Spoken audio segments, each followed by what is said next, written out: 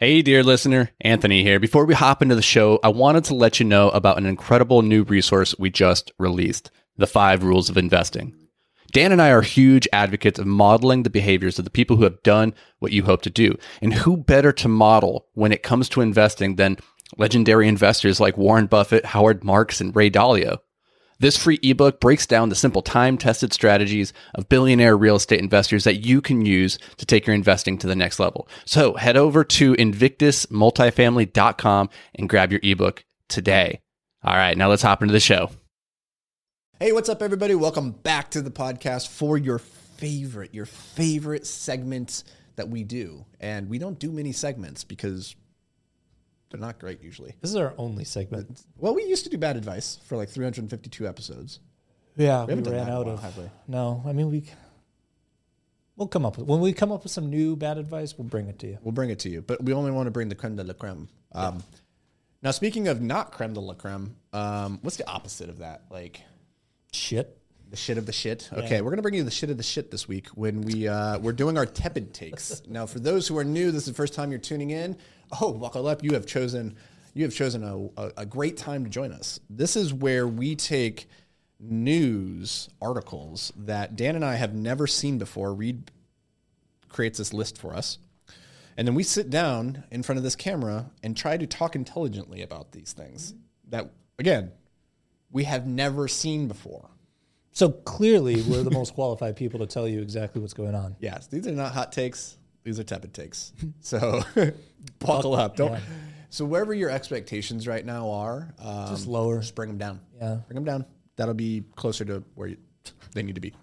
All right, but I do know there's one on this list. It's a very top one. I'm very excited to talk about this one. Not really excited isn't the right word, but it's a really good one. So here's news article number 1. Commercial real estate investor Matt Onofrio pleads guilty in $35.7 million bank fraud case.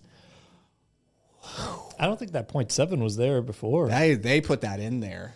Before increasing. It was 35 million, and now they're like 35.7.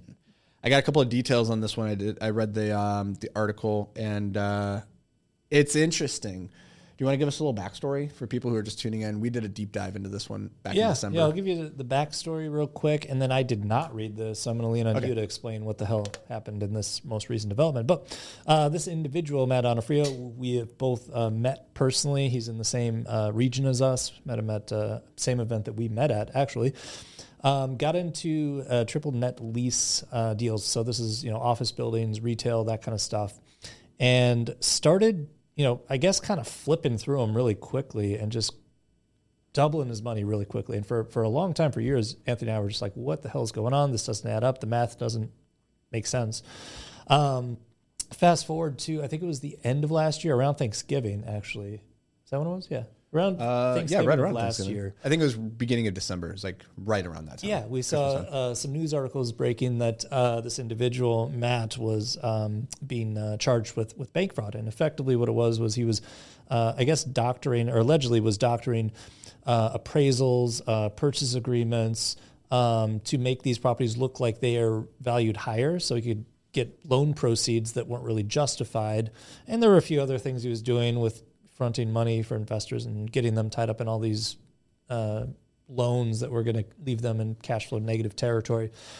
The big thing, I think, was forging docs to banks to get loan proceeds that he shouldn't have gotten. I think that's the big thing that he was in trouble for. Yeah. So they had him for 3 counts of bank fraud. And I can't remember, I remember 2 of them. You mentioned one. I'm going to mention the other here. I can't remember what the third one is off the top of my head now. It doesn't really matter.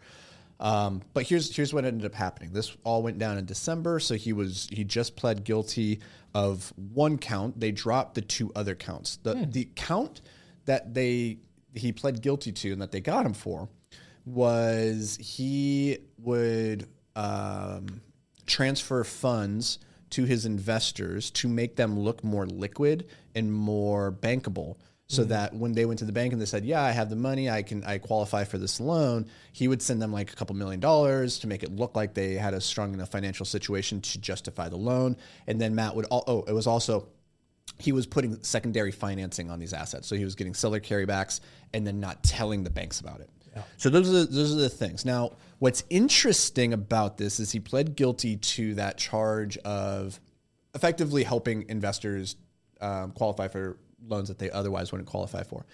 And he has now forfeited $35.7 million, which he had in a bank account. So this is not the penalty. Everybody. He had $35.7 million in a bank account that they're taking back. So I'm sure he showed the judge on his phone. Check this he's out. like, you check out this. Yeah, look how much money I got. This guy loved telling everybody about his net worth and all that stuff. Anyways, I don't know what he's doing now. Anyways, what's really interesting is he will not be sentenced until January of 2024. So that's like 6 months from now before we have any resolution of like what's the penalty. I feel like this is par for the course for like the legal pace. It's so slow. It's just surprising to me. It's a full year before there's going to be a resolution. Plenty of time to keep doing more fraud, right? Or but the potential punishments here is up to 30 years in prison, a fine of $1 million, or twice the gain from the offense. Well, which the would be like 70 million, a lot bigger, right? Like the way I read that, I'm like, okay, that's probably not going to happen. Mandatory restitution and a term of supervised release up to 5 years. So, wow, up to 30. What do you think is going to happen here? I have no idea. They dropped 2 of the charges. I'm guessing they dropped it so that he would make the guilty verdict, make it easy. Yeah, just go for the win as a plea deal. And so I'm wondering, what do you think the plea deal? One thing I do know, I don't know much about this. I'm the type of guy where if you say the word plaintiff, I'm going to have to Google that to figure out if that's who's getting charged or doing the charging. I don't know much about the legal stuff, but the plaintiff is not the defendant. That one's pretty straightforward. Okay, great. What I'm trying to say is like I am not the guy to ask for like how does this work, legal stuff. I don't know. But what I do know is that there is a lot of emphasis in most cases placed on whether or not there was a history of committing crimes or if this is a first offense. And I'd be willing to bet, knowing what I do know about Matt, that this is probably the first time he's ever been in a courtroom, and that's probably not going to hurt. Yeah. I actually think that he's going to get off on this one pretty leniently in the grand scheme of things. I don't know what that means. I don't think he's going to do any prison. I think he's going to have a fine. I think he's going to have a lot of probation. Maybe, yeah. I don't think he's going to get prison time. Supervised release, probably. I don't think he's going to spend any time. I do think there should be a fine. Oh, fuck yeah. I mean, there should be a fine. That's just kind of. He still owns a lot of assets that are doing a lot of stuff. It'll be. I don't know how any of this shakes out, but it is interesting.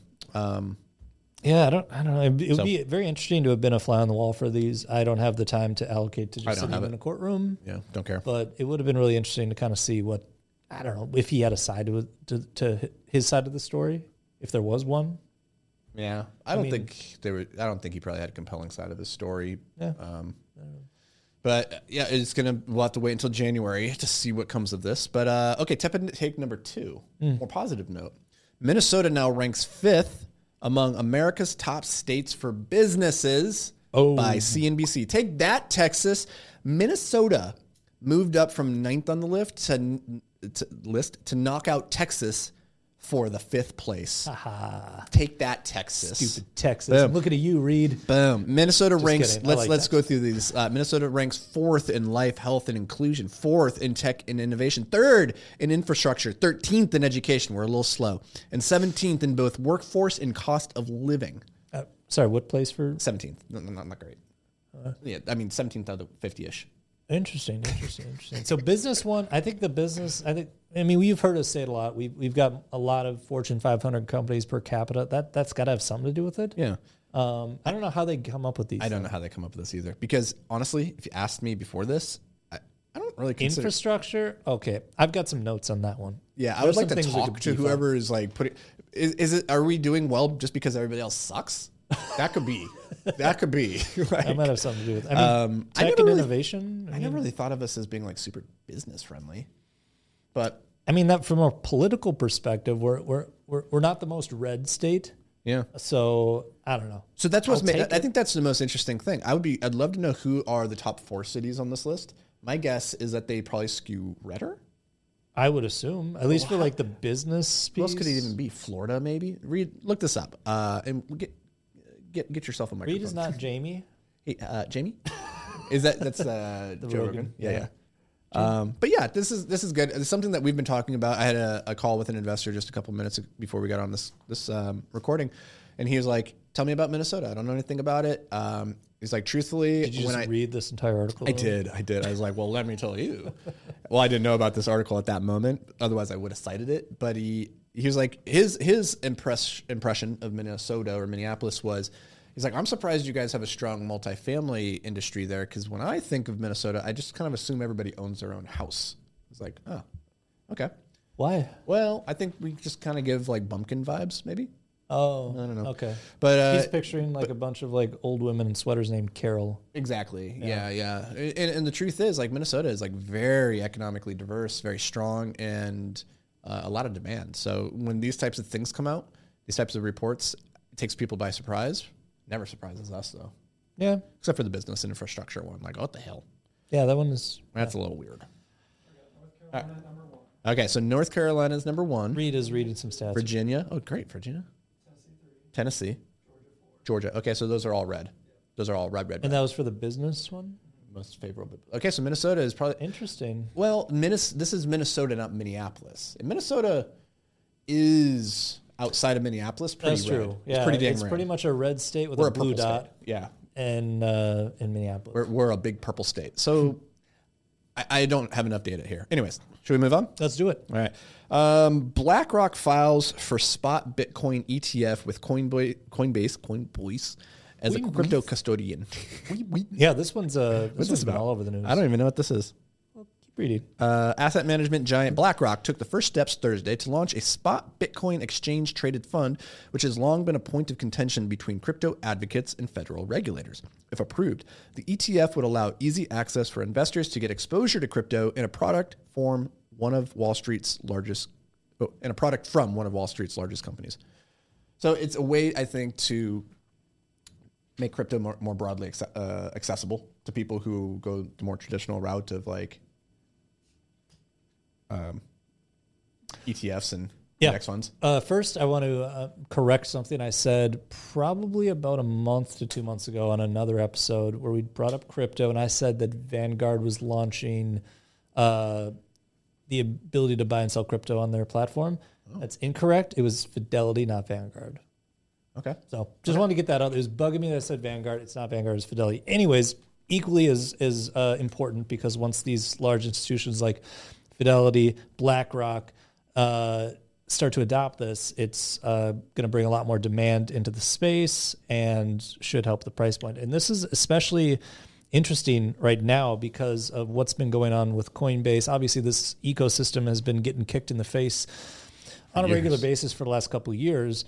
And very recently, we've got CZ and Binance under the scrutiny of I believe it's the SEC, saying that they are selling securities and they've got to stop doing that to U.S. investors. But in that suit, what the SEC called out was that, oh, by the way, Bitcoin is not a security, that's a commodity.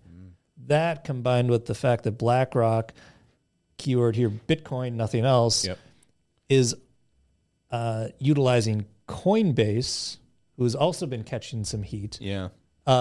It really just kind of solidifies that if you want to play this market, you can do all the other stuff. It's probably going to have to all be offshore at some point.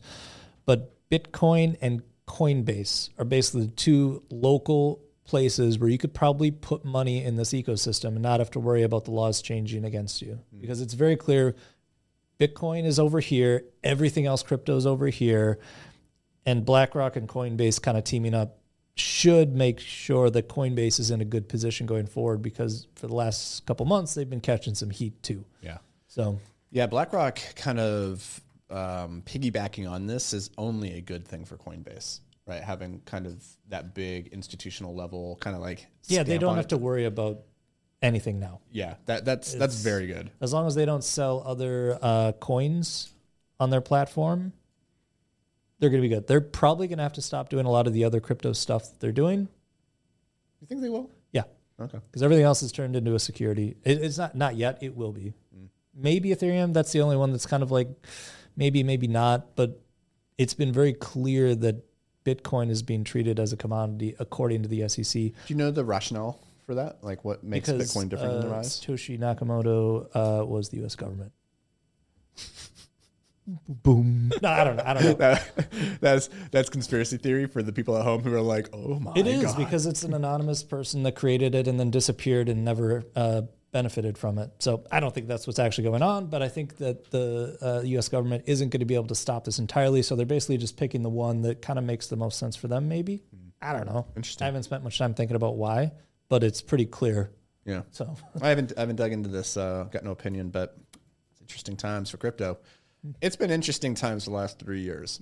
For every 3 months, it's different. Nothing's happened. It's like a different reason why it's an interesting time. It's normal. been kind of a boring. Well, it's normal for crypto. I mean, crypto's entire lifespan has been. With this said, I would not be rushing into redeploy capital here. I think it's going to be a bumpy road in crypto in general, even Bitcoin. My approach. With that said, I did just buy some more the other day. But what'd you buy in at?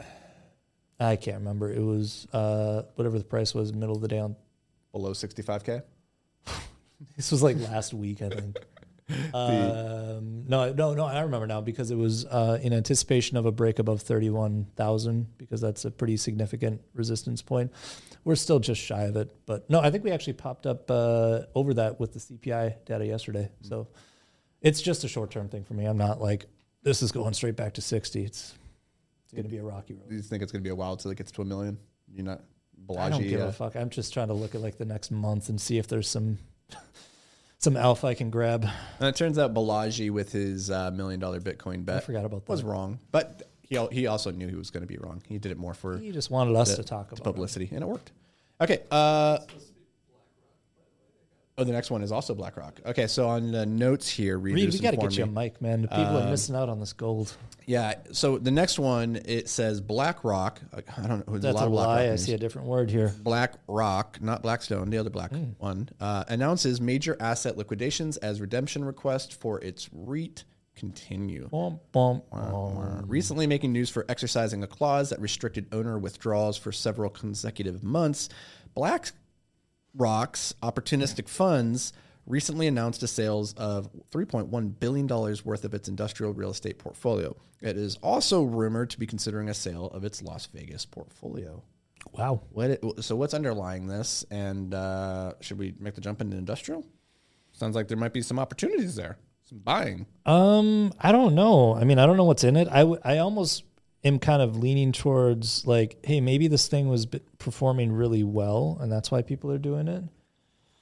Because they need liquidity and they don't want to sell kind of like how you don't sell your losses. Well, I mean, if you're getting capital calls elsewhere because you're having issues, you go to the thing that's actually doing well to get the liquidity you need. So maybe that's what's happening. But you go where you actually have equity. Yeah, but I mean, there was something similar. I don't know if this is the same thing, but there was something similar like 6-8 months ago with the stuff in California. I can't remember if it was BlackRock again who had a REIT that was like all student. Or no, there was a big like university fund. Do you remember what I'm talking about? Yeah, I don't have enough pieces for it to make sense to listeners, so I'm just going to skip this. Do you have any insight in here as to why they restricted owner withdrawals for several consecutive months? And is the liquidating the portfolio an attempt to be able to get back onto the dividend train, or like what's happened there? I don't know. I think the REITs limiting withdrawals is not uncommon. I mean, in our deals, you can't sell within the first 12 months. So it could just be an arbitrary rule that for this period of time you can't withdraw, and then there's periods of time where they open up to withdrawals. Well, I think the part that's interesting there is that they recently made news for exercising a clause that restricted. So it implies to me that before they weren't. That this was like somewhere in the fine print maybe, and they're like, oh, we're going to put a pause on this. So historically, that wasn't the case of however they were performing. I'm not sure I don't have enough data here. I got a paragraph, people. You know exactly as much as I do. I need more data. That's not a good look if you are typically cool with people taking money out and then you say, no, you can't. Like, I could see why that would be cause for concern. It's questionable. Yeah. Questionable. So I don't know. Then they're going to consider selling their entire Las Vegas portfolio. That's weird because I feel like that is probably not doing poorly. I would have to assume not. I mean, why would you? I don't know.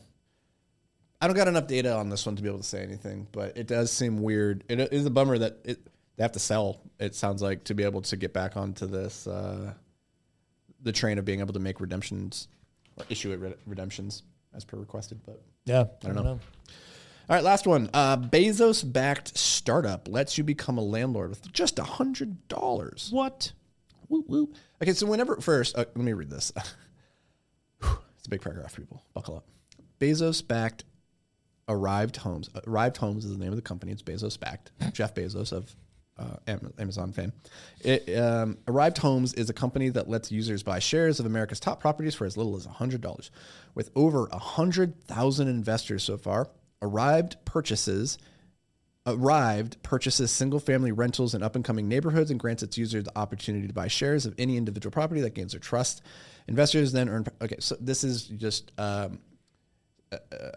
Reg A syndicated model where you can buy into single-family homes.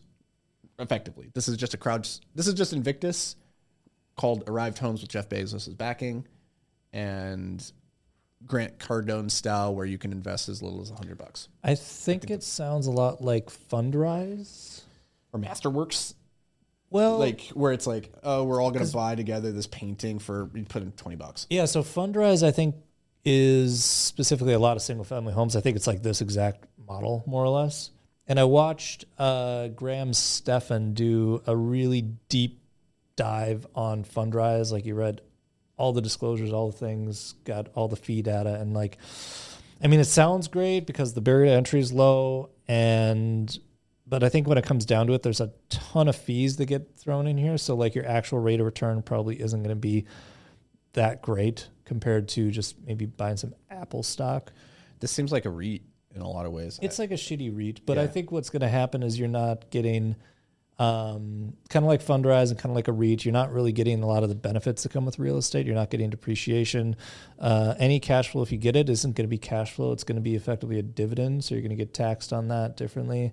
And there's all these fees that eat away most of the upside. So you might it's going to be like a lame stock. But it's cool, like if you want to say like you are investing in real estate and you only have $100, like this is probably your only option. So yeah, I always wonder when they say things like Bezos backed, and I'm like, what's that even mean? How much did he put in? Means it's Does a he own startup, this and he put some money. Yeah, it doesn't like it's not like he's running this thing. He didn't stamp this with his approval or anything like that. So just be careful out there, people. This company is called Arrived Homes. Terrible name. That whole paragraph was a freaking tongue twister. It was a hard one, but 100,000 investors so far. So well done, Bezos backed company called Arrived Homes. Yes, I mean I'm sure he got a little appreciation in the company. I mean, anytime you can just say Bezos backed the value of the company. But do you think that even like shifted his net worth by even a percent? He doesn't even know he has money there. His manager put it in. He has no idea that that's Bezos backed. Yeah. What's funny about this is like this company could like 100x probably go to a $1 billion valuation, and it probably wouldn't touch Bezos's net worth in any meaningful way. He would still not even know it exists. He's like, that's a rounding error. Yeah, that's crazy. It's a lot of money that man's got. Like the amount that their net worth moves in like a day. I love it when they're like, oh, Elon Musk's net worth dropped by $15 billion. Like, these guys don't give a shit. They don't care. They don't care. Yeah. Like, now, they do care if they're going to need to tap that. Like, if you're trying to buy Twitter, that's probably like the one time Musk is like, oh, how much of a marginal loan can I get today? Oh, shit, I'm down $15 billion. Son of a bitch. Otherwise, I don't think these guys really pay. They're not losing sleep over this. Yeah. Anywho, that's our tepid takes. Which one do you think was the most interesting? I feel like we were most excited about the first one because we know about it. Yeah. I like the second one. I'm sorry. The Onofrio one was probably the one we came in with most gusto on. The Minnesota one was fun because it's positive and we love to brag. Yeah, I don't know. Yeah, those were all right. Yeah, those are But fine. what did you, the listener, think? Which one was your favorite takeaway? Let us know. Go leave a review or comment. Find us on YouTube. Hit the like button, the subscribe, the bell to be notified of all the things that we do. Are there more buttons? Do. Any button you can find, just keep pushing them. Just keep pushing buttons until the next episode starts, and then stop pushing buttons. Sit back, relax, and feel it.